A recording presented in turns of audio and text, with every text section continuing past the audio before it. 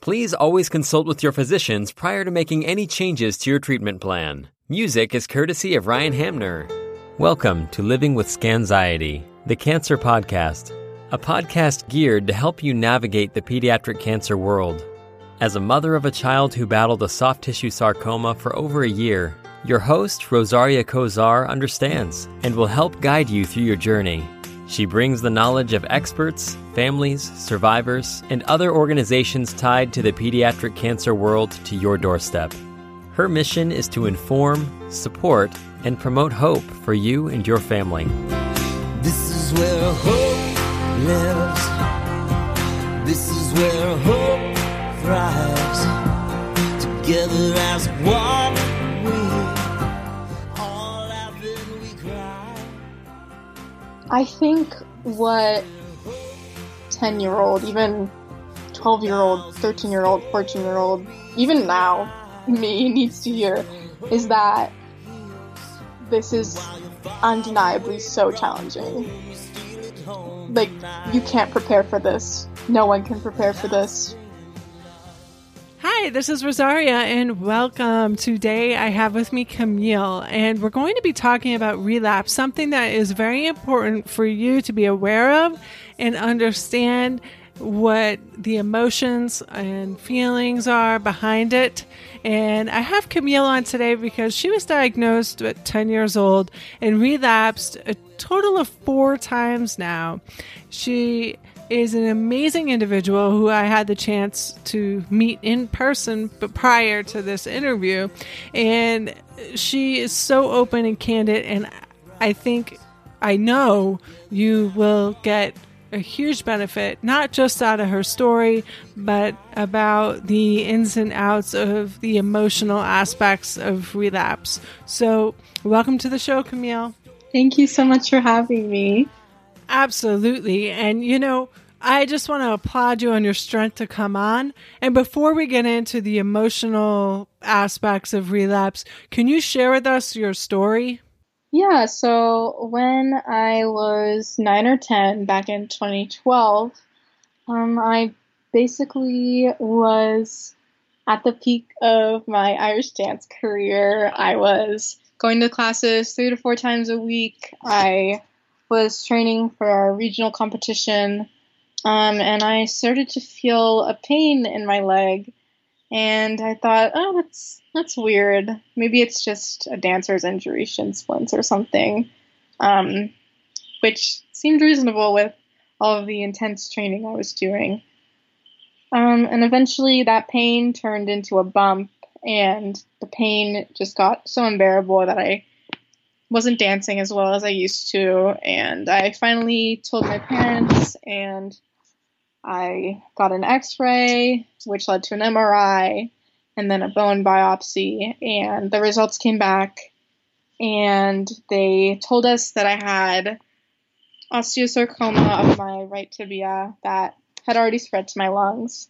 So I immediately started the most intensive chemotherapy regimen in the books and had multiple surgeries, and I finished my year-long chemotherapy intensive treatment in 2014 when I was 11. And I thought that this was pretty much all behind me.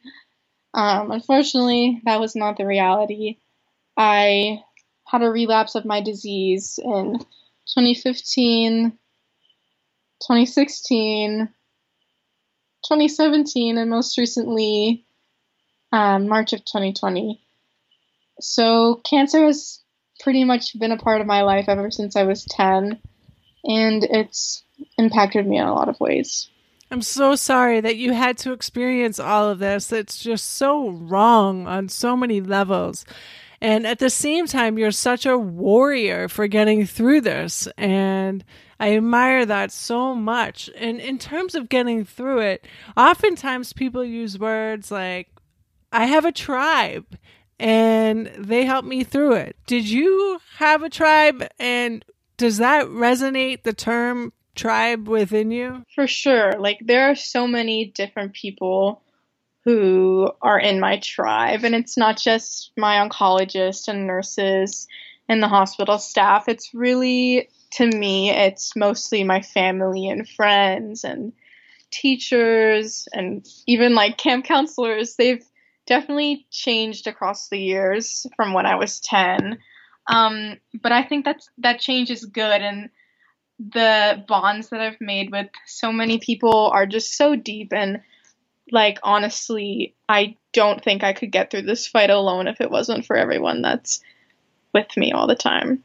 What would you say is the most important support system?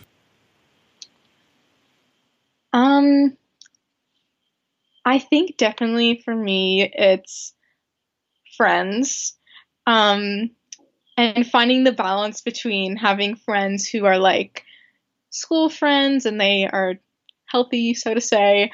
And also what's really healing for me is getting to know people who have been through similar experiences, not just necessarily cancer, but anyone with like a chronic illness who knows the ins and outs of waking up and wondering, like, is today going to be a good day symptom wise, or like having kind of the same fears of like not knowing what might happen. And kind of on the same line of having a tribe, there's this amazing camp that I went to pretty much since I was diagnosed, called Camp Hole in the Wall, and that really, really changed my life. Getting to know kids who have survived cancer or who are going through it and other medical illnesses, those are some of the tightest bonds that I've ever made. Like, going to that camp has honestly changed my outlook on life. And then my healthy friends are definitely a good distraction, and they help me have a sense of normalcy in my life, because I think so often I'm consumed by the like, oh, I am sick, I have cancer, this like mentality that I'm not normal and I'm an outcast. But I have so many close friends that definitely make that go away when I'm with them. It's good to hear that out of all this madness that you're going through right now, that you have supportive friendships and, like you said, going back to the tribe, but also you have escapes like Hole in the Wall, the camp, and they provide you with a good time and escape from what you're experiencing. And you also brought up side effects. And now, like I've said, I've met you before. I know you're in AP and honors classes. How do you manage that with the side effects of chemotherapy? It is a challenge. It is really, really hard. And I'm not coming on here to say that I'm perfect at it. I'm definitely not. And it's a hard balance. But I think most importantly, something that's really helped me is keeping the line of communication with my school open, and also having a 504 plan has helped tremendously. Just to let teachers know, like, this is the situation, like, I have cancer, I'm on a medication, like, these are my side effects. And I found that most teachers are incredibly understanding and compassionate and want to help, and will give me extensions and will let me take tests in a separate setting or have extended time. So yeah, I wouldn't say I'm the greatest at it, but also being a good student and like focusing on my education, it gives me something else to think about that isn't my illness. I'm glad that you have that escape. Like, we talked about that pretty much throughout the whole interview, that you have your tribe and you have your quote unquote healthy friends and other people helping you out, kind of giving you that sense of normalcy. It seems like school does that too. With the 504 plan, if you don't know what that is and you have ability and access to get it, talk to your school district. It is a moderate educational intervention where a student has adaptations in order to meet requirements academically. So that said, if you have a 504 plan, I'm assuming you go to school when you're nauseous or have side effects. Is that fair to say? Oh, yeah. It's a lot of Zofran, a lot of Tums, and I keep that in my bag, and I pretty much try and go to all my classes. It's really, really hard, and I've built in like some study block type things where I can just rest if I need to, or do homework so I don't have to later. But yeah, kind of no breaks for me if I'm feeling nauseous. I really just have to push through and try and get my education. Wow, that's amazing. And upon graduation, what do you expect to do? What's your dream? After everything that happened, I can't dance anymore, unfortunately. But really going through all of this hardship has caused me to find my true calling in life, and that's to help people. Like in school, I started a club in my freshman year that fundraises for an incredible organization called Family Reach. And they help families that are dealing with financial burdens due to cancer. Like they can pay for like the necessities or medical bills and medication costs that sometimes it's just impossible for families to make up. So they helped my family when we were struggling, and I started this club, and truly it's just been so eye-opening both to make a difference and raise funds for this organization. We've raised almost $5,000 over the past 3 years, and also to educate my peers about something that's important, and seeing their passion for it too is really, really inspiring. So I hope to major in education and possibly do a theater minor, because that's something I'm also passionate about. And yeah, just overall to help people through hard times. Yeah. I admire you so much. You are a true warrior too. Going to school with symptoms. I mean, I admire you so much. A true warrior. And you said that you did dance and you can't anymore. And I remember in previous conversations, we talked about limb salvation versus amputation. Can you talk to that a little bit? Why you chose limb salvation, and would you have kept it that way? What that means to you? Yeah, for sure. So my original tumor was in my right tibia.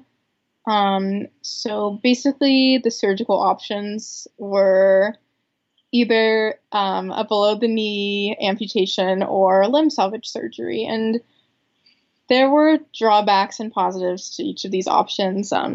With the amputation, I would be able to run and jump and do high impact activities with a prosthetic. However, with the limb salvage surgery, I wouldn't be able to do that. So basically I couldn't run, jump, or ultimately do dance, which it was a very, very, very hard loss. And looking back, I am very happy with my decision. My leg definitely was a bigger problem in the past, with screws literally snapping in half in my leg. I don't really know how that happens, but it did. And other hardware failure. I've had a bunch of surgeries and revisions for that, and that was really hard, and it was painful to walk. And I just remember some days thinking like, oh my God, I just wish I could get an amputation. I wish I had done that and made that decision. But today, like right now, it's finally healed completely. Like a couple weeks ago, I actually got an x-ray, and my surgeon told me that my leg is actually completely healed, and it's like in the process of forming new bone, and they never thought that could happen. It's like literally just like fusing together, which is crazy. So I'm able to slide by some of the previous like no high impact restrictions. So I definitely do dance in like musicals and stuff. And right now I'm obsessed with going on hikes with my friends. And I can do these things with like basically little to no pain after. So yeah, I am very happy that I chose limb salvage. That's good. I'm happy that you're happy, and I see the smile. You guys can't see it because you can't see the camera, but she is beaming right now. So that's so good to hear. And we're talking about some of the good things now. I just want to know, not like I want to move on to the bad stuff, but scanxiety, that's going to be super real for you. I mean, super real. So do you want to tell us about that? Yes. Scanxiety is such a real thing for me. And unfortunately, I've really had to experience very, very intense scanxiety. In my earlier treatment days, it really wasn't too bad. I remember 11-year-old me finishing chemo and thinking like, oh my gosh, it's over. I'm a survivor. I'm never going to have to go through this again. And unfortunately, that didn't happen. And I relapsed, I think, about 15 months post chemo and 3 more times down the line. So yeah, scanxiety is very intense. And I think with my disease pattern of me going through many months in a row of me having stable disease, no growth, and going back to living a normal life and then getting a bad scan result, it really throws you for a loop. And that's something I've had to adapt to a lot. Like finally feeling like I'm back in this normal, healthy world and then hearing that my cancer's back and having to switch into that mindset of I've got to fight this, you know. It's hard for sure.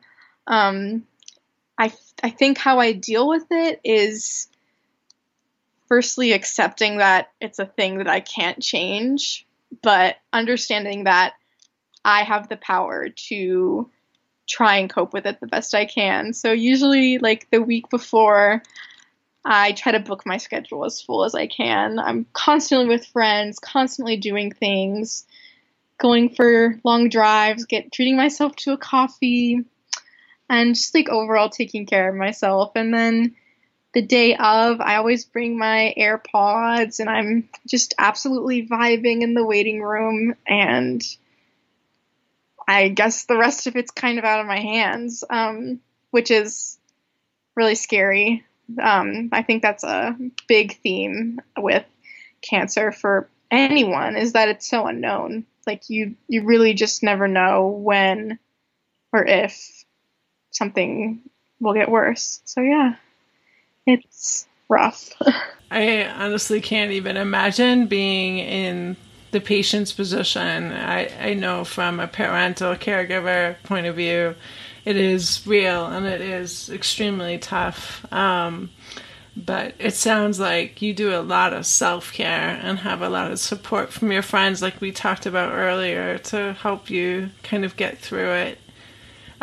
Would you say one of the biggest things, too, is to have a line of communication open with your oncology team, such as your social worker? I definitely work with my social worker and my oncologist. I think keeping the line of communication open is so important, because you can't treat cancer just as the disease. You really need to treat the whole person, like treat the mind, treat the body.